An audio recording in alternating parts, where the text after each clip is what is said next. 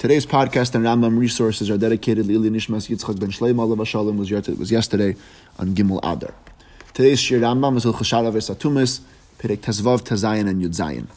In the end of Perek Tezvav, the Rambam talks about the klalim that Safek Tumah B'Shus HaYachid is Tameh, and Safek Tumah B'Shus HaRabim is Torah, and he begins Perek Tezayin by asking the question, Mipnei Ma Tiaru Chachamim Safek Tumah B'Shus HaRabim. What is the reason that the Chachamim were Metaher Safek Tumah B'Shus HaRabim? And he brings the limud from Karban Pesach. Since we find when it comes to Pesach that the Tzibur could make a Karban Pesach B'Tumah, Bizman Shahatmei Merubin.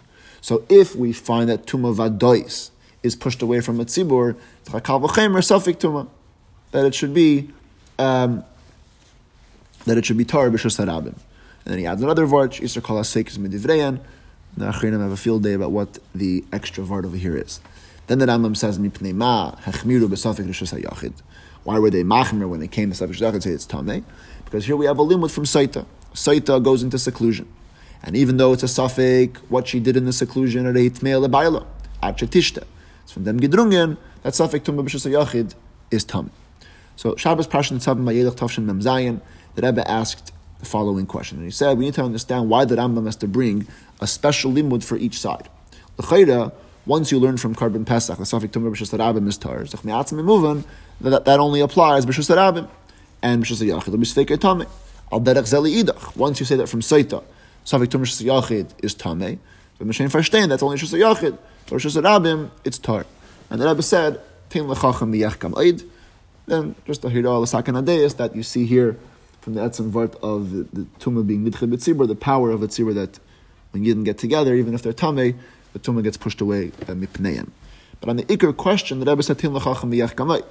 So I'll just point out that there's many Achreinim that ask this question, but only one way.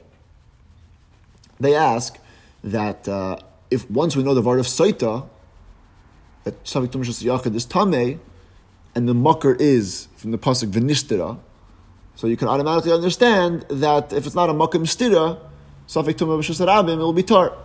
So why does the Rambam have to give the first reason? But nobody asks the question the first way that I've asked it, that once you say the word of Pesach, it's obvious that it's B'Shus HaRabim, and B'Shus HaYachid Tzvekei Tameh.